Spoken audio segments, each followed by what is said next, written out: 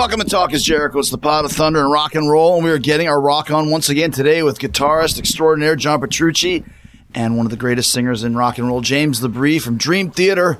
Band has a new live album and concert film called Distant Memories, live in London. You can order it at dreamtheater.net or wherever you buy your music. It's out this Friday, November 27th. Add it to your Black Friday digital shopping list. You don't have to venture out to buy this one. A couple clicks on your phone or tablet, and your gift buying is done. Plus, if you've never seen them, Dream Theater is an incredible show. This might be your best chance to check them out for a while because of the pandemic. They were on tour when the pandemic hit, and they talk about what it was like to try to get home and then to continually scrap dates as things got worse and worse. I know that feeling. We're also telling the story about the time Dream Theater show got shut down by a fire marshal in Los Angeles. I was actually at the show at the Palace. You hear it from my perspective and from theirs. We'll talk a lot about Rush and the passing of Neil Peart and how Dream Theater paid tribute to Neil in their live shows right after he died. And of course, we also talk about the passing of Eddie Van Hallen to really round out this crappy 2020. We get into the making of their concept album, Scenes from Memory, and why the whole thing had to be remixed at the last minute. One of my favorite records. They also give a little hint about the new album they're currently working on. And John talks about reuniting with original Dream Theater drummer and Talk is Jericho alumni Mike Portnoy on John's solo album, Terminal Velocity, came out last month.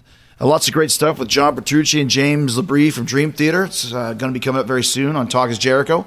But you're talking about Black Friday. Don't forget the debut of Painmaker Apparel, my new clothing line that has a multitude of designs. Go to painmaker.store to check that out and get everything you can on Black Friday. There's a lot of cool T-shirts and hoodies and sweatsuits and tracksuits and all that sort of thing. Also, don't forget the complete list of Jericho, the new book containing every match I've ever had, comments and top tens and personal stories from a multitude of AEW superstars and wrestling superstars from around the world. That's available at Jericho30.com. And also don't forget about a little bit of the bubbly. You can still get that, the new batch, which is also at a little bit of thebubbly.com. So now that I've got all those shopping ads out of the way, let's take it to John and James. Dream Theater, right here on Talk is Jericho. Yeah, first of all, I've been doing this show for 5 years, and this is the first time I've had you guys on, which is amazing because we've known each other for 20-odd years or whatever it is. Right. And one of the only benefits of this whole pandemic is everybody's Zooming now. Correct. Before, everyone was doing press over the phone, and now you have to actually, like we said, put on your pants, comb your hair a little bit, and actually talk to people again. It's actually kind of cool. It is kind of cool. It's really nice. I've been doing a ton of press, like my solo album came out earlier in the year and stuff, just like seeing people, and I know we're not in person, but you're right. It's close, yeah, because before, if you had press, you would just, you could get in your car and drive to wherever you wanted to drive to and just do it on the phone, but now we actually have to be grounded and all that sort of stuff. So how has it been for you guys? Because obviously Dream Theater, you guys tour a lot, and more importantly, you guys tour a lot worldwide. You're a very international band. Obviously, all that's come to a halt over the last, 8 months now. Was that a tough transition for you guys? Were you planning on touring? Were you off anyways? Kind of what was the situation? Yeah, it was pretty tough for us because originally we had planned, we finished in Europe at the end of February. And we were going home, and in April we were supposed to do the South Pacific Rim. Mm-hmm. And then following that, we were supposed to do a full-on slot of North America, a full kind of outdoor shed kind of tour throughout North America. So it was supposed to bring us, actually, it's funny, we're talking in October, because originally we were going to tour until the beginning of October, somewhere around there. And then we were going to take the time off and then, whatever, move on to the next chapter when we saw fit. So it really did kind of throw a wrench in things, for sure. Yeah. It's been, I'm sure it was the same for you guys. This is the longest that I've been home probably in, 20 years, 25 years. It's the most I've seen my family in that time frame for sure. Yeah, absolutely. I can't remember being home for this long, Aren't divorces on the rise, guys? Come on, seriously, have you read about that? Yeah. Divorces are on the rise. Yeah, because I guess people being together, almost 24/7, they're having a hard time. They can't handle it. And I think fortunately for us, we're not experiencing that. But I remember reading that, going, I can see that. I can see some people looking at each other, going, "Who the hell are you?" Well, especially for us, because we're such road dogs, and I think kind of our relationships are based on the fact that we're not home all the time, and it's always been that way. Right. there's that dynamic, right? You're away, Yeah, exactly. you come back. It's like your honeymoon again, you know? Yeah, no, for sure. The other component is that, I mean, everybody's probably in a different position, but for Raina and I, our 3 kids are adults now, and they were 2 out of 3 were, out of the house, and they all came back, because of different reasons, like their jobs shut down or school went remote or whatever. And so, we've had a full house for the past, since March. And in a lot of ways, it's really great, but that's also getting used to too, having, your whole family back. I mean, we've been taking advantage of it and having fun. And, in the beginning, like I think all families were sort of reconnecting and doing everything we could, watching lots of Netflix, playing games, doing all that. But it just sort of became like, the new situation. The new norm. Yeah, exactly. Yeah. Is everybody being back home, Yeah. It's interesting because James mentioned and the new live record, Distant Memories, you recorded it in London in February. Were you guys hearing anything about this oncoming pandemic? Did you know what it was? How was it for you guys being in Europe at that time? Yeah, we were. Actually, it's amazing because we just got that recording in. I mean, that was the last couple of days of that tour. And then once we got home, everything hit. So, yeah, we were getting word of it on the road, calling back home, talking to our wives and families, and they were kind of getting a feel and making sure we were being careful. And I remember even just in the UK where we were already stocking up on hand sanitizer and everything else. So, yeah, the news was hitting. And fortunately for most of the world, as far as Dream Theater touring is concerned, we got most of it in. So we had done a couple of North American legs, a couple of European legs, South America. Unfortunately, Japan, South Korea, Australia, Asia sort of missed out because that was supposed to be in April. But we did get a large chunk of our touring in, and we got the show filmed. We're literally just in time. It was like the last couple of shows we did. I mean, even our management was out there, and they explained to us, "Hey guys, you know what? We're getting word everything's going to shut down real soon. So, are you guys still open to going to Asia?" And we're all like, "No, we're not. We're not open to going to Asia. But we're just going to walk right into this thing." So, yeah, I mean, like John said, everything was coming in full blast, and we were already united in the decision that no, we're going to go home. Let's see what happens. And within 2.5 weeks of being home, everything shut down. Well, James, I don't know if I told you this, but so the first night, so like James said, Chris, our manager, was out with us and everything, and we're filming at the Apollo, and it's all built up to these 2 shows, and our show has an intermission. So our manager's there. We play the first set. It's all being filmed. Yeah. I get off stage. I'm in the dressing room, and Frank comes up to me. He's like, "I really got to talk to you." So, DVD. Well, it's like, we got to figure out if the gear. We need to know if the gear is going to Asia or not, because we have to decide now. And I'm like, can this wait until after the show? Frank, God bless you. You got 15 minutes between sets. Yeah, sure, let's sit down and discuss this. Let's figure this out. Oh, my God. But what's funny, though, is that for us, because I remember we were in Salt Lake City for AEW for our wrestling company, and we had a huge show on March 25th at the Prudential Center in Newark. And we'd sold 15,000 tickets. It was our first show in the New York market. And we were like, we think we're going to make it to the 25th. We got Rochester because it's every Wednesday, right? So we went to the ring at 9:40. And at 10 o'clock, 20 minutes later, Rochester was canceled. Newark was canceled. The NBA was canceled. And Tom Hanks had Corona. It was the worst 20 minutes ever. Yeah. Oh, my God. Yeah. Wow. For sure. Yeah, it knocked a lot of people on their ass, for sure. Everybody was shocked, for sure. Were you guys always planning on releasing this as a live record and a DVD anyways? Yeah, that was the plan. It kind of worked out to an extent, for the people that didn't get to see the tour. Right. This DVD I guess the timing is really good because it's like the next best thing, I guess. It's exactly the show that we would have brought to Japan, to our, Australia, and that part of the world. So people who missed it can see it. Yeah, and like John said, it was the last 2 nights of the European leg. So we had the whole European leg to really refine everything, fine-tune everything, make sure that, everything just felt right to us visually. And obviously, the band gets tighter and tighter the more you play. So by the time we were doing those last 2 shows, it was just autopilot. We were able to go out there, have a good time, but know that everything else was in its place. And we have an amazing crew. And the filming of the show was so well executed as well. So it just, everything kind of made sense.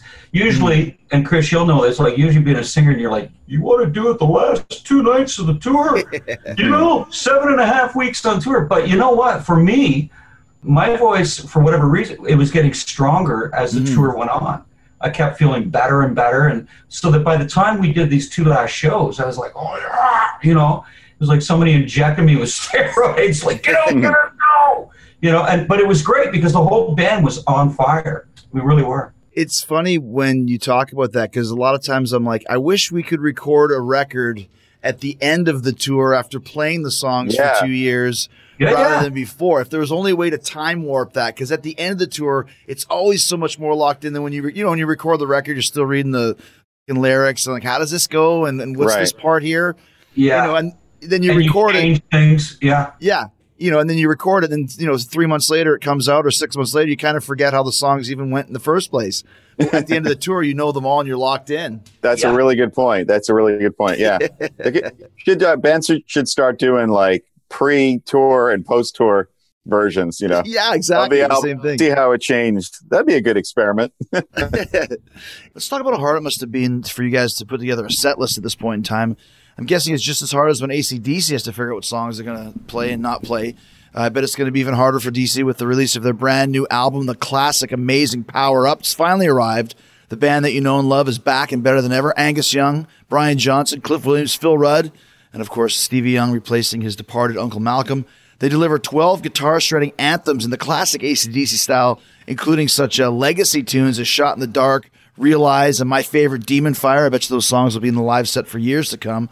It's the album that fans have been waiting for. It's available now on CD and vinyl. Plus, AC/DC's released the one-of-a-kind deluxe edition featuring an interactive package that lights up with flashing AC/DC neon logo and has a built-in speaker that plays the opening riff of Shot in the Dark. It's very cool. Great packaging. Also comes with an exclusive 20-page booklet including photos and behind-the-scenes content. The deluxe Lightbox edition is the ultimate fan package. So get your copy today at acdc.com or wherever you purchase your favorite rock music. It's AC/DC's best record in the past 20 years. Go check it out now.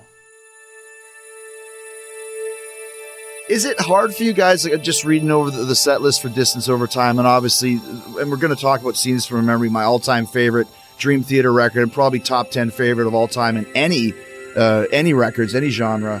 Oh, man, but thank you. I'm reading through this set list and seeing, A Nightmare to Remember and all these really cool tracks. It's such a cliche question, but I'm curious to see, how do you guys pick your set list? And it's even different for you guys because your songs are so long.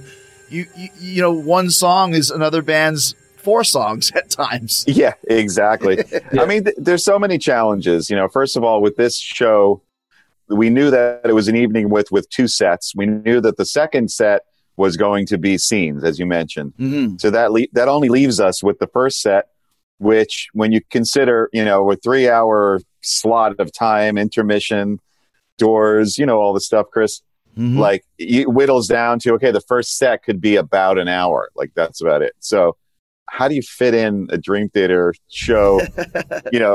Besides Scenes, it's already being done. That half is, set in stone. We also had to play songs from the new album as well. Right. And that was the other component, is that Distance Over Time was received so incredibly well by our fan base that we were getting asked to play. People I saw a few times, they were like, just play the whole album. Like, they were really looking forward to us playing those new songs. So we wanted to focus on the new songs. And then when you do that left only room for 2 other songs. And we have this sort of this Excel program that has all the songs and all the times, and you can kind of put them in and see what the time works out at the end. And so we're doing a little bit of that, and we discuss it back and forth. Hey, you know what would be cool? We haven't played this song. Like you said, Nightmare. We haven't played that in a while. I don't even think we played that with Mangini. No, we had. Yeah, in fact, the two songs, Presence of Enemies Part 1 and Nightmare, we hadn't played with Mike. So that's a little bit of a factor too. You know, it's always, you can always take the easy way out and be like, oh, just throw in As I Am and pull me under and we'll be, you know.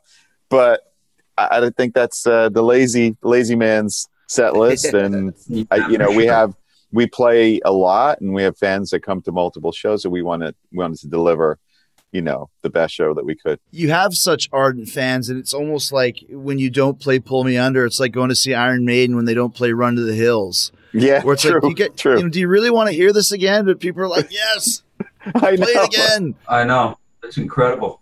I can only imagine what those fans must feel like that have these hits, you know? And it's like, well, what about my new stuff? No, we don't give a shit. Just play that, you know? Yeah, it's got to be a little frustrating. I think for us, too, every time, it's funny, because we've talked about this over the years, but for me personally, it's like, oh, my God, here we go. We're going to play Pull Me Under again. But once you get, you know, into that moment and you're playing the song, you're fully engaged, you know? Or at least that's the way it works with me. Sure. Even though you've played it 1,000 times, once you get into it, you realize that it has such a great vibe and great energy, and you once again are hitting it like you would have the first time you sang it or played it live. You know, it's bizarre in that sense. You would think that you just hated it and dreaded it the whole time through, but it's not the case. Go ahead, John. Oh, I was just going to say, you're also assuming when you don't play those songs that, you know, your hits or whatever, not that we have any, but the most known ones. You're assuming that the whole audience that's there has seen you multiple times and are diehard Dream Theater fans that don't want you to play it, but that's not the case usually. It's usually a mix of people never saw the band before, young people, kids.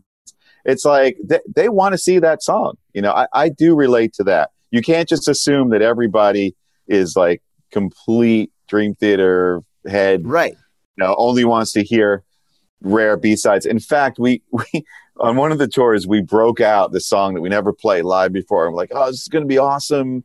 You know, people are going to love this. And like, it was like crickets because nobody knew the song. And you know, the two people that like were there and, oh my, you know, freaking out, it didn't make it worth it. So you do have to look at the bigger picture of the show and the audience that's attending. And I do relate to that. You know, when I go to shows, it's like, yeah, I want to see the songs they're known for, sure. That's a great point. I was talking to Paul Stanley about that, and he's like, you know, for the people that want us to play, why don't you play The Oath, or, you know, why don't you play, I don't know, Mr. Speed? And it's like, okay, what songs do we take out of the set to put those in there? Right. And if we do The Oath, and the 5 people watching are going nuts, and the other 10,000 people are going, play Love Gun. What's going on? That's exactly it, Chris. That's exactly on our level, on our smaller level, we experience that exact thing. Like, what the hell are you guys? Like 2 guys in the corner, like, oh my God, they're playing. The rest of the audience is like, you want a beer? Yeah. Intermission. What is it about Dream Theater when you mentioned all of this touring that you did and all the touring you could do with Pacific South Rim and all the European countries? And I've followed you guys, gosh, since 1992 now. What is it about your band that's such a universal, international phenomenon when you're playing this intricate, like you said, you don't have any hits amongst the fans, but you don't have mainstream songs, you don't have this and that, but yet you have a giant fan base worldwide that loves everything you do. They love James. That's what it is. They just want to see the sex appeal of the lead singer. That's what it is. They want to see his sexy body. I'm so sexy right now. No, you know what? I think it's a combination of things, Chris, because I think that, you know, with the album, each and every album that we put out, you know, without sounding like a broken record, but it's people are looking to see where the band's going next. And then based on the new material, plus, you know, the catalog of songs, people want to experience that live. I think there's an energy that Dream Theater brings to the stage. And obviously, you know, for a musician to go out and see a band like Dream Theater, you have 4 virtuosos going crazy on their instruments. That in itself is really something to witness live. And then it's just that whole experience of being able to touch on such a wide array of the diversity of our music, and the fact that we've kept it interesting for so long. I mean, to have, like we were just talking earlier, to have an album like Distance Over Time, our 14th release, and everybody's, reacting to it as if it was our second or third release, that's pretty incredible at that point. And then to go out, but I think we've created more of a recognition for our live shows, more so than what the albums do and say to the people, to our fans. I think it's more like, you got to go out and experience this band live, because you won't frickin' believe it. And it's not just hearing it, it's also seeing it. The visuals, the lighting, the production that we put on. It's an experience. Yeah, what were you going to say, Chris? I was just going to say, this is something that it made me laugh, but it also pissed me off. I came and saw you guys, and once again, when you see Dream Theater live, that's a whole different story, because when you hear something, and being a musician and a fan, you hear it, that's really cool. When you watch you guys play it, that's a completely different world, because you're seeing just the intricacy, and it just watching John Young play bass. It's just, I call him an octopus, because he's just like, yeah, totally. He's got 8 arms. But one time, you guys, you might have even been doing Dance of Eternity or something along those lines, and not only was like this ridiculously crazy, intricate instrumental, then you guys have the audacity to pull out a soccer ball. Oh, yeah. And start kicking a soccer ball back and forth, to where this day my friends and I say they were soccer balling at that point. Like, if there's some crazy part, they're soccer balling there. Oh, that's funny. Is that in the Urban Dictionary? That's in the Urban Dictionary amongst the Jericho close I love friends. That. That's awesome. So that's almost just like, okay, now we're really just going to go, watch this. What's the mindset of kicking the soccer ball during these crazy parts? People ask me all the time as a guitar player, how do you remember all those parts and the intricacies and everything like that? And everybody has their way of doing things, of internalizing music and being able to perform it. But, for us, James kind of mentioned it before, once you do, it just becomes very second nature. Mm-hmm. As complicated as something may be. I'm sure you experience this in your world as well, Chris. Like, people watching you, like, how's he doing that? Good point. I'm blown away by what you do. I'm like, okay. First of all, I'd be dead. I'd be dead within the first 2 minutes. And it's like, it's the same type of thing where there's an entertainment aspect, and there's people watching. There's a live audience. There's a lot that you're thinking about and that's going through your head. But at some point, it no matter how complicated what you're doing is, it does become second nature. Becomes something that you could do. And in those instances, yeah, you sort of can, kick a soccer ball around when you're playing something complicated, because it's a lot of muscle memory, and just like anything else, There's the opposite side of that too, John, where we've said in the past, where you start thinking about your parts that come up, and that's when you start screwing up. I don't know. Yeah, that's true. Yeah, you can't. Yeah, if anything, maybe the soccer ball is a distraction. Yeah, it's a good from thing. Messing up. There is that. It's like that for a singer too, James, and you know what I'm talking about. When we talked about earlier about taking new songs out on the road at the beginning of the tour, that's where you have to really be thinking about the lyrics and like, am I getting these lyrics right? And maybe even beforehand in the dressing room, always get the phone out and Google the lyrics, and am I getting this right? Yeah. To do, a pull me under, then you can think about, what you're going to have for dinner later that night, or how much laundry you got. It's just, you got it locked in for that, right? Yeah. Well, you know what? Believe it or not. So, I've never used a teleprompter, and like John's aware of that. Just because I feel it gives you the freedom, and you do the same thing. You get out there, you want to be able to, engage with the crowd. Don't start thinking about the lyrics. And I mean, hey, hats off to the people that want to have the teleprompters out there and they can still put on the show. That's great.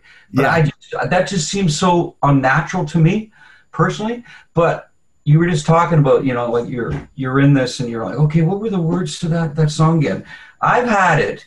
You know how I have the little tent in the back of the stage all the time? So I go in there and while these guys are doing their thing, instrumentally. And I've had myself sit in there, and all of a sudden I start thinking, well, oh yeah, okay, so it's this part coming up, and I start thinking about the words, which I shouldn't do. I should just go out there, grab the mic, and start singing it, right? And then I've been in a panic. I'm like, holy shit, what was the first line? Why can't I get this first line? And I've had it where I've come out of the tent, run over to the monitor engineer, go, pull up the frickin' lyric, man. You gotta, I don't know the first two lines. And he's like, what? What are you talking about? He thinks I'm joking, right? I'm like, no, man, I'm serious. So that's happened to me a few times. So now I actually force myself, don't think about what's going on. Mm-hmm. Don't think about where you're going with this. And it's so bizarre. I'm like, I got to tell you, I'm in awe of you guys, both of you guys as vocalists. I don't know how you remember the lyrics. It must be a different part of the brain, because I have like my few measly background vocals I need to do. And it's like, I have a cheat sheet. I can't remember. It's like, I got a cheat sheet, and then, you know, I can't really, I don't wear glasses, but I probably should. So, you know, the words are like gigantic down on, you know, and I still can't remember them. So, I've had that before too. Go ahead, John. I was going to say, maybe it's just like a choice of not to remember. I've had it too, though, where you have that horrible moment like James was talking about when you go up to the mic, and it could be a song you sang 1,000 times before, but you forget the words and you forget the melody. That's even worse. Because if you forget the words, you can always go, exactly. When you forget the melody too, then you're just like, and that's why I just pretend my mic doesn't work. Yeah, exactly. Just hit your mic stand. Over. Yeah. I've had it where I'm playing and I could just completely forget what the next chord is. Right. And I just play anything, and it's just like it's usually the worst choice, and it's just like but I'm fully committed, because just like, you know, I'm on stage, so I'm like, I don't know what the next chord is. I'm just playing this, and I'm going to look like it, man. I'm going to look like I mean it, but it's just like, how'd that happen? I completely forgot. It's like you driving, and you're like, wait, where do I turn? Like, out of nowhere.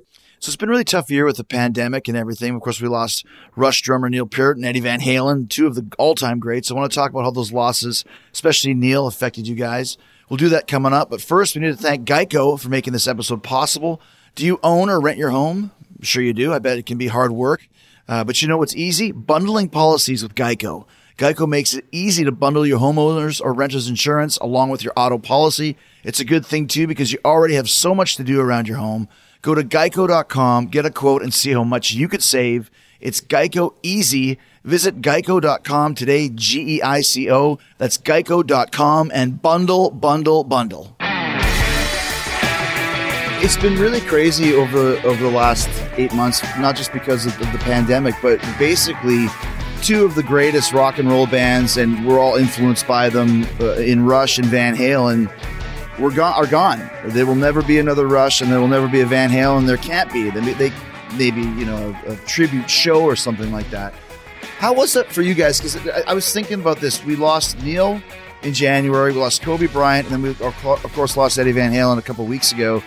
These are three guys that you could literally say are the greatest ever at what they did.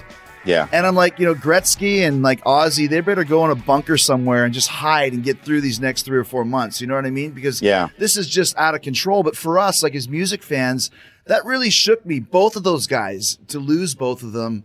How was it for you guys and for Dream Theater in general to have that happen? It was hard for us with Neil. We were on tour. And we got that getting ready to start. That's right. Yeah, we were on tour. We were actually in Europe, and you know, I'm sure it's the same for you, James. For me, Rush, you know, is my favorite band. Like, they're growing up, Rush was my favorite band. That was it. You know, it's for me. So, and Neil, not only obviously as a drummer, what he's contributed to the drum world, but as a lyricist to me. He was a huge, tremendous influence, probably my biggest influence as a lyricist. So, you know, as tragic as all the losses that we've had over the many years of musicians who are getting older, who are sick, whatever, may be the case, Neil hit me like, that was like a blow, because it was, that was the first time where I felt, wow, that Rush will never play again. I'll never, I don't know. I mean, I guess they were already retired, but I'll never read a new Neil Peart lyric. You know, I'll never be able to see him play again. That was very sad. Really, really sad loss in that case. Anyway, that was my experience. And we were on the road, so it just felt really surreal. And bizarre. Yeah, it really did. Yeah. I mean, the way I got through it with Neil and with Eddie is when I was on the road, anytime I'd start watching old videos of Rush and just kind of experience it. And that was kind of my spirit to Neil, you know, like, okay, Neil, you know, I'm doing this because, frick, we already miss you. And the same thing with Eddie. You know, I've been the last couple weeks, as I'm having my coffee, I have my laptop in front of me and I'm just watching these videos. Yeah. And just the other day I did this, there was this video with Eddie, and he was walking through his house and taking a guy from MTV. Yeah, way the back, studio. Like 1998. Yeah. And I was just experiencing that whole thing, and you were seeing more who the guy was, you know, who was he, what was he into, what were his interests. And it's just, I think that's my therapy, trying to come to terms with, wow, man, we lost some of the greatest people in music. So influential, you know. But it's sad. Eddie is a blow too, because electric guitar in general hasn't been around for that long. If you think about it, you know, when it really started, like the 50s or whatever. And just like you could point to like 2 or 3 guys along the way that just were one of a kind guys that just changed the game. Yeah. You know what I mean? Whether it's Hendrix or, Eddie is the guy. The guitar was never the same once he came out and Van Halen 1 came out. It just changed forever. Yep. And I can't think of like any guitar player that I know that wasn't either influenced by him or blown away by what he did. His creative spirit and his innovation, the sound that he had, the tone he had, everything like that. And again, the deepest impact is that you'll never get to see him do that again. It's just it's a weird, sad feeling. It's like, I'm never get to, he was relatively a young man. Like he could have had many years of playing ahead of him. And we'll never get to see that magic. And there'll never be anyone that's the same as him that had that level. I don't know. I probably can't even name 5 guys that had, that level of you can't influence, right? Yeah, it's crazy. To me, it's Hendrix. You could throw Randy Rhoads in there just for the classical style, sure. And then there's Van Halen, and anybody else really? I don't think so. And that's not taking away anything from the incredible guitar players that have come since, that are unbelievably innovative and incredible and amazing and mind blowing. Everybody in their own, from Holdsworth and beyond, but just as far as just like the iconic guy, it's not like, in our world, it's a little bit of a bubble. So if a musician happens to pass away who is incredible and very influential in our world, and you mention it to the average person, they might not know who that person is. But in the case of Eddie Van Halen, it's like, that's like, Michael Jackson level, Absolutely. That's exactly right. So, that's exactly right. Did you ever meet Eddie, John, with all your guitar, NAMM clinics and just being one of the premier guitar players in the world? I met him once at NAMM, actually, and that was it. I wish I had more of an opportunity to meet Eddie, to get to know him. But unfortunately, just the one time at NAMM, he was at the PV booth, went up these stairs, and we had a little private conversation up there. And his son Wolfie is actually a Dream Theater fan. He's kind of connected with us in the past. And, that's right. In fact, I feel really bad because there was one show that, Chris, you probably hate when this happens too, where the tickets got messed up. Never happened to like a good friend of yours or somebody like that you really. Oh, yeah. And then like the next day you're like, hey, where were you? And they're like, oh, I went home because my tickets weren't there or something. That happened to Wolf one show. I don't know if you remember that. He's like, yeah, something got messed up. I felt horrible. Yeah. So, what's funny, John, is I think I was at that show. Let me see. Was it at the Grove in Anaheim? Yeah. Yeah, you're right. Wow. Oh my God. I remember you saying something about that back behind in the parking lot behind the venue there. Oh my God, that's funny, Chris. That's funny. Yeah. So I've always felt bad about that. Call back. Oh man. Do you guys think, when I mentioned earlier that, because the thing, like we said, with Rush and Van Halen, they weren't active, but there's always in the back of your mind, well, maybe they'll do one show or a residency or whatever. Do you think a lot of Rush fans, obviously a little older, but have they transferred over to Dream Theater kind of being the modern day Rush? Not that you would put yourselves in that category personally, but from the band that has seemed to take in Rush's torch and ran with it, of being this completely islanded entity unto itself that a whole legion of fans appreciate, that the mainstream has no idea who they are. Well, we're not headlining Madison Square Garden yet, so probably not. Yeah, Rush was an enigma, man, because those guys, they were so successful. And when you think about the way that they toured, they didn't really do international touring. Like, they had their summer tour spot, and they play arenas and these places, and that was it, you know. I think there could be some crossover for sure, just to answer your question. You know, I'm not sure how much, but yeah. I think, a good example is, remember when we were out with Yes in 2004? And I remember speaking with our manager, and he said, when you go on the boards and you see how people are reacting to you guys out with Yes, a lot of the Yes fans are saying, who are these guys? Right. And I remember when he was telling me that, I was like, what do you mean, who are these guys? Like, if you're into that kind of music, why wouldn't they have already been? Like, why wouldn't we have been on the radar? And I found that so bizarre. Yeah. That these Yes fans were like, hey, man, I saw this band the other night with opening up for Yes, and they were freaking awesome. It's like, wait a minute, we've been around for 20 years. What are you talking about? And you're discovering us, and we're in the same... We're practically, parallel to what Yes represented as music. So it's just that whole niche. I see that can be completely similar to the whole Rush thing. A lot of Rush fans are like, oh, yeah, who? Oh, Dream Theater. Right. Oh, okay, I'll check them out. So don't you think you'd already be there? Maybe different generations too. And you guys are a little heavier than Yes for sure. Oh, absolutely. Yeah. Talk is Jericho, also sponsored in part by NHTSA. I'm not going very far. I'm in a rush. It's too uncomfortable. Sometimes I just forget. Don't kid yourself. There's no such thing as a good excuse for not buckling up. If you've used any of these excuses or any others, you're putting yourself at risk of injury or death. In 2018, nearly 10,000 people were unbuckled when they were killed in crashes. That's 43% of people killed in motor vehicle crashes that were not wearing seatbelts. No matter what kind of vehicle you drive, wearing your seatbelt is the best defense in a crash. Even when you sit in the back seat, you still need to buckle up, and that goes for when you ride in taxis and use ride-sharing services as well. Cops are on the lookout and writing tickets, so why take the risk? Seatbelts save lives, so do the smart thing and buckle up every trip, every day, every night. Remember, click it or ticket. Let's talk about, I touched upon it earlier when your new record, Distant Memories, on your tour, which I didn't get a chance to see because it was cut short, but I really wanted to go, which you guys played Scenes from a Memory in its entirety. And literally, I was listening again this morning.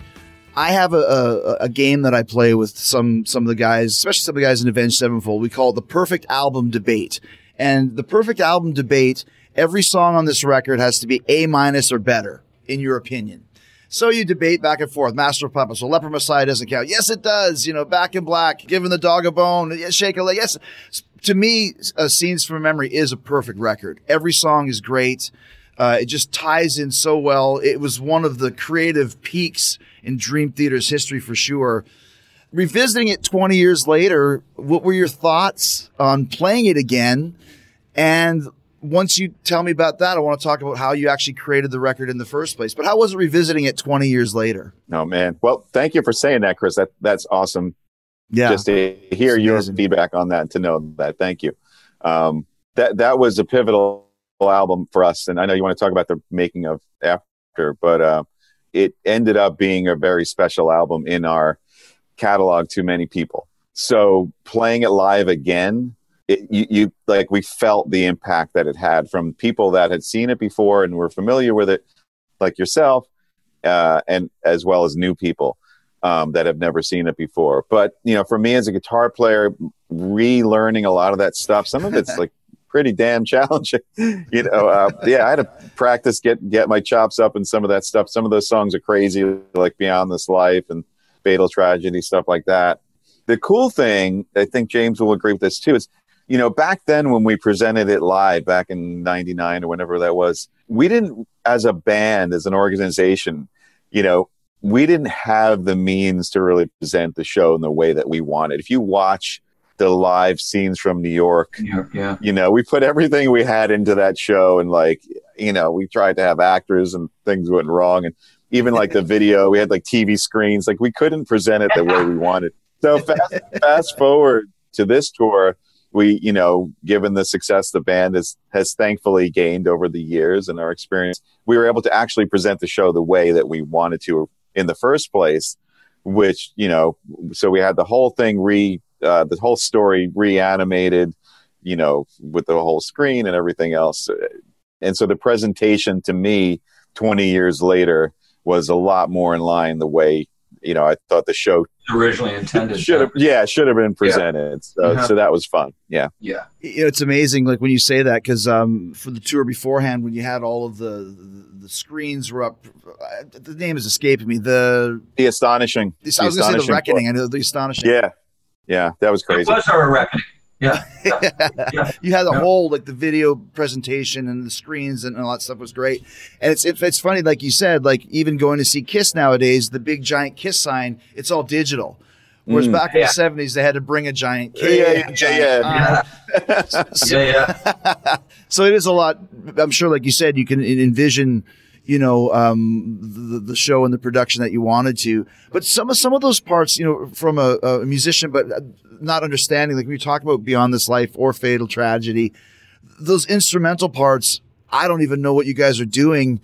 And it's so amazing to me. Like that to me is the epitome of the Dream Theater instrumental sections, where there's a 7/8 and there's a 6/15 and there's a 19/18. And it's like, it still blows my mind. Like I said, it's from a complete fanboy standpoint. But like you just mentioned, was it hard to relearn those parts? Did you have to go back and watch John Petrucci 20 years ago play it, or did you just have to noodle with it? Well, a couple of things. First of all, that was the first album that Jordan Rudess, you know, wrote with us after he joined the band. So Mike and I had experience with Liquid Tension Experiment with Jordan, and that music is very much first of all, it's all instrumental, and a lot of it is pretty crazy. So bringing Jordan into the mix as a writer, you know, helped kind of like just bring that level of writing and playing up to the next, you know, to raise the bar in that sense. So things like Dance of Eternity and Beyond This Life and some of the instrumental parts, you can hear hints of that in the Liquid Tension stuff. Like it was sort of like obvious that's where we were going to go. Precursor, for sure. As far as as a guitar player, relearning this stuff, it's a weird thing. I mean, some of those songs I played a million times, like The Spirit Carries On and things like that. Sometimes when I'm relearning stuff, it comes to me right away, and I'm like, oh, right, I remember that. It feels familiar. Other times I'm like, how the hell did I do? Like, what did I do? You know, it's like, and it's a little bit of a process, and you start almost playing something wrong. And as a guitar player in the wrong position, I'm like, why would I ever play this like this? and then like something goes off. I'm like, oh wait, I didn't play it like that. I played it up here, and it all comes back. So there's a little bit of a process. Some songs are easier than others.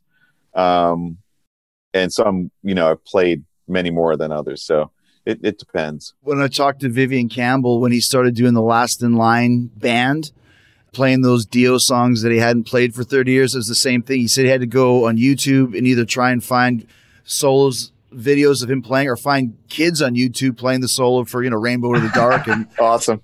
Oh, is that how I did it? That's crazy. I love it. James, something I noticed that you used to do back in those days, you mentioned you had your little tent area behind the stage when there was, you know, a 6 or 7 minute instrumental piece. You would go behind the stage, and I always envisioned that you'd be, you know, doing a crossword puzzle or embroidering or whatever it was that you would do. That's a little highbrow for me there. Yeah. Thank you. But recently you've been more on stage. I noticed that you're kind of more staying on stage a little bit, like at least the last couple tours that I saw. Is that a conscious decision where you want to be more into it, or do you still go back quite a bit? I think the music is definitely dictating that, depending on the songs that we selected for the set. Definitely with the Astonishing, there was, you know, a lot more time that I was on stage because I was telling a story. Gotcha. You know? And that even happened a lot with Scenes from a Memory.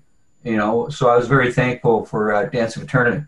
So, I can do my crossword puzzle. But no, no, I find that it depends on the songs. It depends on the album that we recently have written, and then we're out touring in support of that, as well as the rest of the set list. And that pretty much dictates where I want to be. I've always been a huge believer, Chris, especially being in a band like Dream Theater, is when it's instrumental, get the hell off the stage. Like I know some other, and I'm not going to say who, but I know there's other bands out there where the singer will stay on stage and try to engage themselves within the instrumental, and it just looks forced. To me, that's okay. You're the singer, go away, and then come back when you're going to start singing again. And I just think with myself, I just would find it very awkward because there's only so many things you can do and move and try and look cool on stage, where at some point you're going to start looking a little cheesy. So just get off and save the visual for when you're actually singing. But, I think, just to answer your question, it depends on the set list, my amount of time on stage and how often I'm out there. Or, if the song only has like a 10 or 15 second little instrumental thing, sure, then obviously I'm going to stay on stage and engage with the audience as best I can. Yeah, you can't really grab a tambourine and shake it for 7 minutes. I've done that, though. I did that, and then I had the freaking percussion up on stage. Yeah. I was doing that for a while, and I was like, nah. Yeah. That's not me. I'm not doing that anymore. That makes sense. Talk about the idea behind Scenes from Memory, because like you mentioned, it was a little bit of a down period for DT after, I think, Falling to Infinity, and kind of Jordan had just come into the band, and what was the mindset in putting together this masterpiece of Scenes from a Memory? I mean, there are a lot of firsts with that record. I think it was it was about 10 years into our career. It was a pivotal moment because there was we had to kind of make some really major decisions. One of them was asking Jordan to join the band. So changing a band member is always a pivotal decision. That's a big, big one. The other one was breaking away from having our records produced by an outside producer, and for the first time, self-producing. In this case, it was myself and Mike Portnoy producing the record, and that was a crucial decision because that's a big one. It's like, okay, we're going to take this on ourselves. We don't want any outside help. That's really important to us. So you have two major things happening. And the third major event is that as a, progressive style band, prog metal, whatever you want to call us, we had never done a concept album. Right. And some of our favorite albums of all time, collectively, all of us were The Wall and Operation Mindcrime and, you name it. So Tommy, making the decision to let's do a concept album, knowing that there's all these great albums, and we didn't want to fail at it, it had to be great. So we had these three huge pieces of the puzzle, big decisions that, even by themselves would have been big deals. Getting a new band member, deciding to self-produce, doing a concept album for the first time, but we put it all together in one. Right. So that was, but it was fun. It was also really exciting. We returned to Bear Tracks Studios in upstate New York, where we recorded Images and Words. So there was a familiarity. I don't know. It's just a cool vibe. It's like we all sort of decided to let's roll up our sleeves and make this happen. And it was a fun album to make. And, it was a little bit strange story-wise because we had multiple writers. So the lyrics are like, oh, I'll take this song. Remember, James? They're like, oh, I think I'll take these two. Yeah. John Mayung would take this. I'll take these. Mike will take that. And, the story was written, but not written out. Yeah. Necessarily, And we just had a meeting and talked about it. Yeah. So it was kind of like, see you later. Okay. Yeah. Hopefully it ties in. Yeah. When I listen back to some of the words, I'm like, well, that could have been said more clearly. There's a little bit of disconnect, but somehow it worked. It all worked, Yeah. I don't know. It was fun. It was definitely a fun record to make, for sure. It's cool to me too, because there's kind of a mystery behind, like you mentioned, Operation Mindcrime, like who killed Mary, and at the end of this with the coming out of the closet and the record scratches and kills the psychiatrist. And it really, it caused a lot of, and it was just at the advent of the internet too, 99, 2000. Right. So there was a lot of, you could go on the message boards and like, what happened and who's the psychiatrist and all this sort of stuff. Yeah. Is that something that you did you take the inspiration from Mindcrime to try and create a little bit of a mystery? Yeah, definitely. I mean, I don't know if it was like overly conscious that we did that, but I think any good story has that level of drama to it. You know, you want to kind of invest in the characters and see how they're going to change and develop. And, you know, when you have that question mark, that certainly adds an element of intrigue for sure. The whole sort of past life reincarnation thing, we just thought was a really cool topic, you know. And you were reading books on that stuff at the time. Yeah. The fact that we turned, you know, you kind of couple that with it being a murder mystery. Yeah. You know, it's kind of like a whodunit, which is always fun, but you know, in a reincarnation past life sense. So it was an interesting way of going about it. You know, it's cool too, because I remember Bruce Dickinson said something about Seventh Son of a Seventh Son. He goes, well, it was a concept record, but it was a real piss poor, kind of lazy, really, you know, not really much of a story. And you guys, you could tell you went the other way with it and really formulated it and constructed it properly. James, let's talk about how you approach singing lyrics that you don't write yourself. I have the same issues. But before we do, Steven Singer is the most hated jeweler in America. He's excited to introduce us all to someone very special, beautiful, classy, brilliant. She'll dazzle you. People can't stop staring at her. Her name is Krista, and she is easy. What? Hold on. Shut your mouth. Krista is Steven Singer's most loved engagement ring and takes the stress and guesswork out of finding the perfect ring. A bright white, 100% eye, flawless, near colorless, high-quality, round, brilliant cut diamond, expertly set into a classic solitaire Tiffany setting. It's going to withstand the test of time. Krista's available, and she's ready for love, and she's ready to meet you. Steven Singer is not in the jewelry business. He's in the love business. This magnificent, full, 1-carat, round, brilliant cut diamond is only $3,198. Real jewelry doesn't have to be expensive, plus free shipping and 12 months interest-free financing. Steven's showroom is open by appointment only, so go to IHateStevenSinger.com and click on the Krista Ready for Love engagement ring. Steven Singer Jewelers, real jewelry, real experts for your love real. That's IHateStevenSinger.com. Check it out and meet Krista now. James, let me ask you this, and it's the same for me. I write some lyrics in Fozzy, a lot of other ones I don't, but I'm the one that has to present them to the world. Correct. So when you hear about like this concept record and there's all these different things in there, and here's the lyrics for the song, here's how it goes. How do you internalize that to sell that to the world? Because it doesn't matter who writes the lyrics. You're the mouthpiece for the band. Is it hard sometimes to say? Yeah, you convey the message. Yeah. I mean, I've always said, Chris, that I sit down with the lyric, I read through it, and I let it speak to me first and foremost. Like, how do I interpret these words? And if I am to become these words, what kind of emotions does it spark within me? And if I get in touch with that emotionally, then I find that I'm on the right track.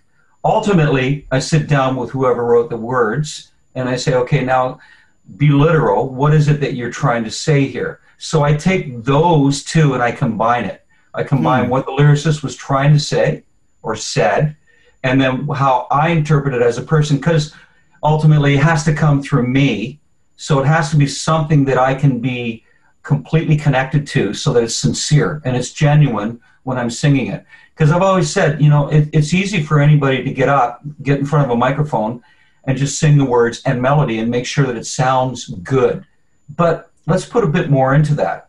And that's why I loved Freddie Mercury, you know, and Lou Gramm, who had an incredible voice, you know. Like these guys, they you know, or Steve Perry, or even Steven Tyler. What a freaking great singer. And if you listen to it, look at the words that he's singing, but he actually brings you into that zone. He sells it. And I think that's where I've always been very much invested in making sure that when I sing this, you're going to feel it, even if you don't know the word.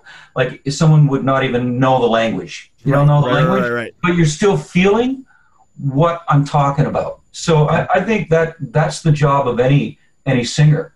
And, you know, and I can tell even when I listen to your stuff that you're tapping into that. whether you wrote the words or not. And I think that goes for any singer. If you really want to move people and you really want to resonate and stay within the minds of them, it's how you deliver it, emotionally. It all has to ring on that first and foremost. Yeah, it's a great point. And we were talking earlier about Neil Peart's lyrics. I always felt bad for Geddy when Neil gives him like trees. Like, yeah, right. Talking about Red Barchetta. Yeah. What? Yeah. Right. Motor law? What is this? Yeah, we do. We talk about that all the time. The watching those vowels on high notes. Oh yeah. For sure. There's some things about scenes too, Chris. I'm not sure that if you're aware of or not, but I don't know. It just may be interesting to bring up. But one of the things is the record was originally mixed by David Bottrill, and I think he's an awesome mix engineer for sure. For me, the way the record sounded when we were done, I wasn't feeling it because I wanted it to be, I don't know, heavier or something. It seemed like a little bit too soft of an approach. So it kind of like 11th hour, I was freaking out. I'm like talking to Mike. I'm like, I got to be honest with you. I think we need to remix this. And it was one of those like, oh, okay. You remember, John, I was there. I was in there and I went into you guys and I said, you guys sat me in the chair with David in the room. And then I came out and said, hey, can I talk to you guys? So we were all kind of feeling that. It was like, this isn't happening. And just to clarify, it's not that what he did was bad. He's an awesome mix engineer. It's just, it wasn't the sort of vision I had for it. In fact, we ended up keeping two of his mixes. The Spirit Carries On, which sounds amazing. And at least one last time, but maybe Dance of Eternity too. I can't remember. But anyway, we ended up having Kevin Shirley mix the record. Yeah. And I remember being in the studio with him, and Kevin's funny because he's such a great mix engineer, but he moves fast, man. We had this like complicated album with all these parts and things, and he's just really instinctual, just put it up, and he's like doing all this stuff, and all of a sudden there it was. Yeah. I'm like, that's the sound, that's the power. Yeah. And so the record was remixed. The other point is that, with concept records, when you do listen to Mindcrime and The Wall and stuff like that, there are elements that are non-musical that help tell the story, like sound effects, speaking, things like that. In the case of scenes, you have the hypnotherapist and stuff like that. And Mike was really essential and crucial in getting that stuff together. And it all happened actually during the mastering phase, which was interesting. I remember being in there, I think with the mastering assistant, and Mike had all like, okay, now we have need a ticking clock, and then this is going to fade in here, and this and that, and I don't know if the guy was losing patience with us, but we put all that stuff together in that mastering phase, which I remember, and that helped tie it all together because it helps to tell the story and add all those different fun elements, whether it's like the murder scene, the gunshot sounds and the fighting and all the sound effects and stuff. I remember looking for the sound effects and everything else, going into libraries. It wasn't like you said, it was kind of the beginning of the internet, right? Yeah. So we had to kind of go to libraries and things like that. Unbelievable, right? Not physical libraries. Google it. But not the physical library. I mean, like sound libraries. Sound libraries, yeah. So it was interesting. Anyway, I thought that was... it's funny, too, because as we start to wind down here, I love how there's they call them overtures in classical music, but there's little snippets of Metropolis 1, and even there's a couple melodies that James sang in Metropolis that's in this record, and it ends with the static, and then the Glass Prison, the first song on the next record, opens with the static. It was just... I always loved how Dream Theater did cool little things like that, ear candy, where if you got it, it's almost like watching The Family Guy. If you get it, it's amazing. If you don't, you don't even notice it, right? You don't even notice it. Yeah, exactly. Yeah. Here's the funny thing is that the record's called Metropolis Part 2, Scenes from a Memory. It's based on Metropolis Part 1, which was on Images and Words. And, going back to being Rush fans, I always loved the way they had Part 1, with the Roman numeral. It is like Part 1. Yeah, Cygnus Part. So it's like, all right, we need to do that. So it's like I wrote like Metropolis, and I called it Part 1. Not ever expecting a Part 2 or whatever, just because Rush did it.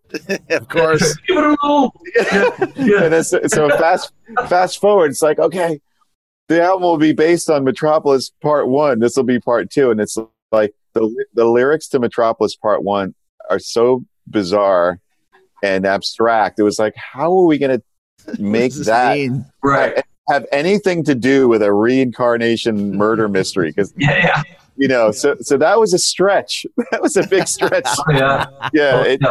Musically, it was not that hard. Lyrically, that was a stretch.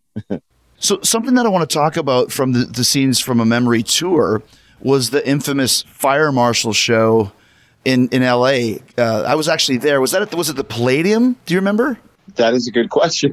Yeah, somewhere. Was it the Palladium? That does sound familiar. I think it was one of those things. So what happened was we were doing the show. We were watching the show, and then halfway through or towards the end of scenes, somebody came on stage and said we all had to leave, and everybody got basically kicked out because of a fire marshal. So kind of I want to hear the story from your end of things and how that came to play. Yeah, well, you're right. So we were on, I think it must have been when we were initially on tour in support of Scenes, right? Like, are you talking? Yeah, it was the Scenes. This would have been then, like 2000. 2000. Yeah, okay. So we were on that tour, and the tour was doing really well, and so the shows were selling out. That particular one in LA, I'm sure you're right on the Palladium. We played so many venues in LA; it's hard they kind of blend. But it was a really packed night. I remember it was like a 2-level kind of venue, and it was packed. I got it. It was the Palace in Los Angeles. The Palace. The Palace. That's it. Okay. Well, at least we got the P right. We did. Yeah, exactly. Yeah. And it was totally packed. It was a great night. Show was going great. I wasn't really aware of what was happening, but I noticed all of a sudden that the PA shut off, which it's kind of hard to notice at first because you're very much in the moment and you don't really realize what's happening. But and sometimes when something like that happens, you think it's just like a technical problem. That stuff happens sometimes. The lights go down or the PA for a second comes back up, but it wasn't coming back up. And I was completely unaware, apparently, of everything that had happened prior to that moment with all this commotion with the fire marshal coming in because it was over capacity. And, I think apparently Mike, like getting into it with them and all this stuff. I don't know, maybe you saw some of that. I didn't. I was just playing. But the end result is that, they stopped the show. The PA went off. But we were playing The Spirit Carries On, which is a very, big climactic emotional moment of the Scenes show. And we just decided to keep playing for some reason, not to stop. Even in light of what happened. And what happened next was something that was really, really cool. And for the people that were there, including yourself, they probably created a great memory, is that everybody started to sing along. The whole audience was singing The Spirit Carries On, even though, we had to stop and the show stopped. So it was just like, the fire marshal and they're just doing their job. The venue owner messed up and sold too many tickets and there were too many people. That could be dangerous, of course. Yes. We know the dangers of that, unfortunately. But, the end result with everybody singing on, especially to that song, like could have happened in the middle of Dance of Eternity and it wouldn't have been as special. Exactly. But the fact that it stopped and they're singing the words of The Spirit Carries On, it was like a total... F you to the man. Yeah, because like you said, I remember. First of all, I remember it was so packed. I think it was me. It was so packed. We've been drinking beer or whatever. I remember it was so I couldn't even. I was like, I'm not going to leave to go to the bathroom. I remember I just pissed in my beer cup and just kind of held on to it. That's awesome. But I'm glad you said beer cup because I wasn't sure how you were going to finish that statement. yeah, in the beer cup.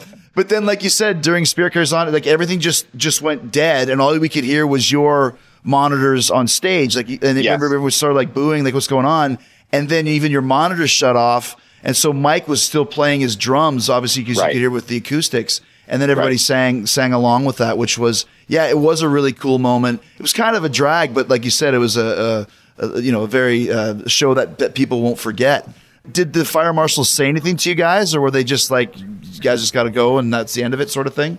You know what? I had no interaction with the fire marshals or anything after. It was sort of chaotic. You know, like you said, the audience was, definitely disappointed that we didn't get to finish the show, and I guess they had to empty the venue. So yeah, I didn't have any interaction with anybody there. But I don't. Again, I was sort of oblivious. But what I remember Mike saying was that there was a whole, controversy, where they were telling us to shut up. I don't know if it was our tour manager that was fighting them or something, or Mike was involved, but we just wouldn't listen. Yeah, you just kept playing. Yeah, exactly. And the best part of all was afterwards when we were all leaving, Dream Theater fans, they're all pretty, no mosh pits really at a Dream Theater show. Right. And everyone was just leaving, and everyone was really cool. There was tons of cop cars outside, 5 or 6 cop cars. And I was like, they're really lucky this wasn't a Pantera show or, a Slayer show. People would be fighting and rioting. Dream Theater. Totally. Dream Theater guys are just all right, it's over. Let's go. Yeah, you're right. Exactly. You're okay, you want to go to the diner? Yeah, exactly. That's so funny. It's like every band has to have those rock and roll moments. Yeah, exactly. It's with us, we just play by the rules so much. It's cop cars. No, they're just giving people directions. Yeah, exactly. That's awesome. Last couple of things you mentioned earlier, your solo record, Terminal Velocity, and really, really great stuff. I played actually a couple songs on my Sirius XM show. Oh, thank you. Awesome. Absolutely. So, but it's great having the Petrucci Portnoy connection. Of course, Mike played drums on that record. How was it playing with Mike again and kind of rekindling this musical relationship? It was great. It was really great. I'm really happy that he did the record. He did such a great job. I wish we could have really played together. I sort of, because of the pandemic situation, I wrote the record and recorded all of the guitars first. And then Mike and Dave LaRue had to play to that. So unfortunately, we didn't really get to jam the record together, but he was able to come up to my studio and track the drums with me there. So we did have some interaction. We were able to work out parts and, have feedback and stuff. We had a fun week, about 6 days here in New York. And it was really cool. It was the first thing, obviously, we did musically together since, for 10 years plus. Yeah. So it was great. He was really easygoing, was great, and did a killer job. Both him and Dave, man, those guys, Well, I saw that lineup when you did G3. Yeah. Once again, maybe 10 years ago, could have been 15. I don't remember. Yeah, probably longer. Yeah, probably longer. It was Satriani, you, and maybe was it Kenny May Shepherd that time, or I can't remember. No, the first one I did was me and Joe and Vi. Yeah, that was 2001. Yeah, was that long ago? I know, but I did I did 8 G3 tours or something like that. So there've been many.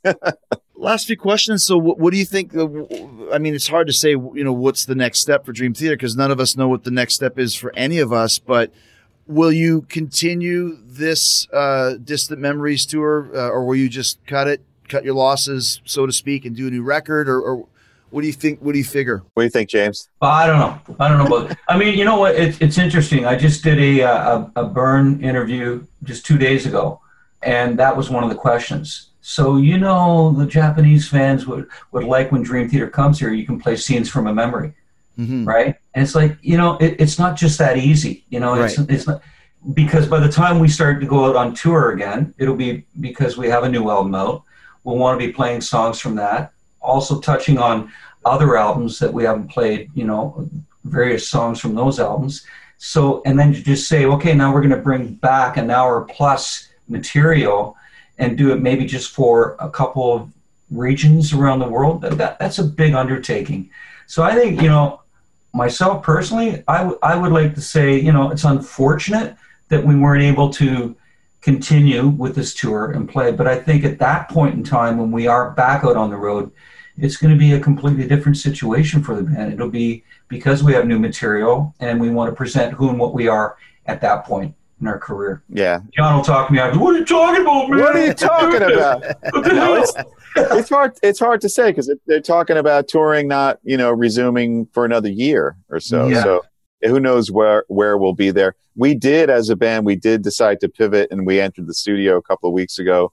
We're working on a new album because that's what we do. We can't play live. Let's make music together. Exactly. That's what we're doing now. Already off to a great start. It'll be out sometime next year. Well, I'll tell you what, on that note, so I got up at 8, had my coffee, sat down at 9. I finished listening to the second song just before we did this interview. There you go. Was it a heavy one? Was it heavy, James?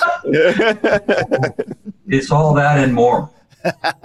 Yes, indeed. It's blown me away how this has impacted the music industry. Oh yeah. And not only bands who aren't able to perform live, but everybody else, directly associated with bands, all of our crew, I know, management, Oh my God. management, agents, promoters, venues, and it's drives me crazy that a whole industry could basically just be shut down.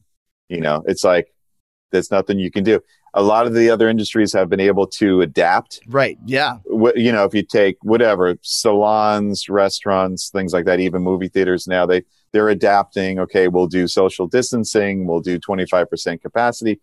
But, Broadway, New York, no. Live performances, no.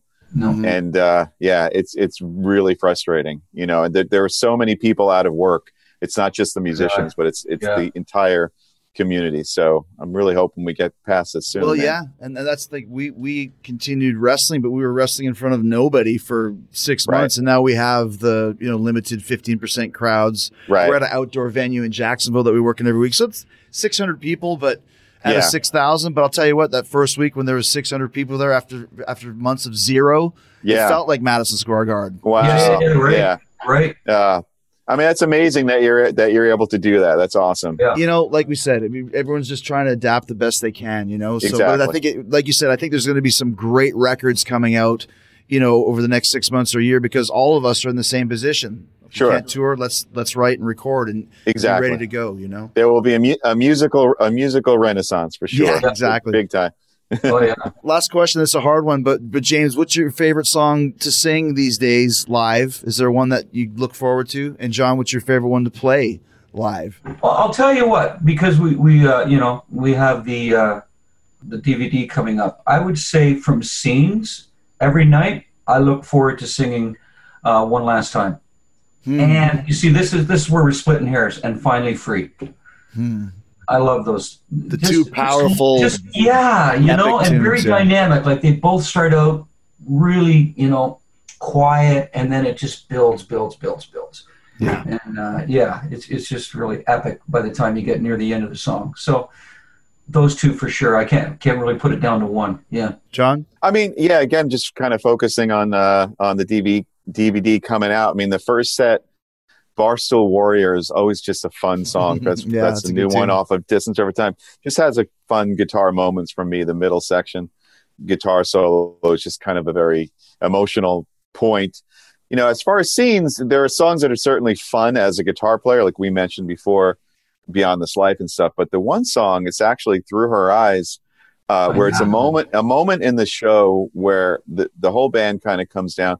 It's basically acoustic vocal type of thing. There's other orchestration there, but what we did in with the video, and I thought this was always a real poignant moment of the show for people that were there, is in the story, it has to do with the main character sort of visiting the grave of his past life counterpart and kind of coming to this realization. So we have animation of a cemetery scene, and what the video artist Wayne Joyner did, as his suggestion, was to put names of our fallen musicians on the tombstones. So as that very emotional music is playing, you see Zappa, you see Emerson, you see Cornell, you see Rhodes, you see Burton. If it would have been now, you'd see Van Halen, you'd see Peart. In fact, when Neil passed away, immediately I was on the phone with Wayne, and he added Peart to one of the tombstones. It might have been on like the next day. And it was such an emotional, I'm getting the chills thinking about it.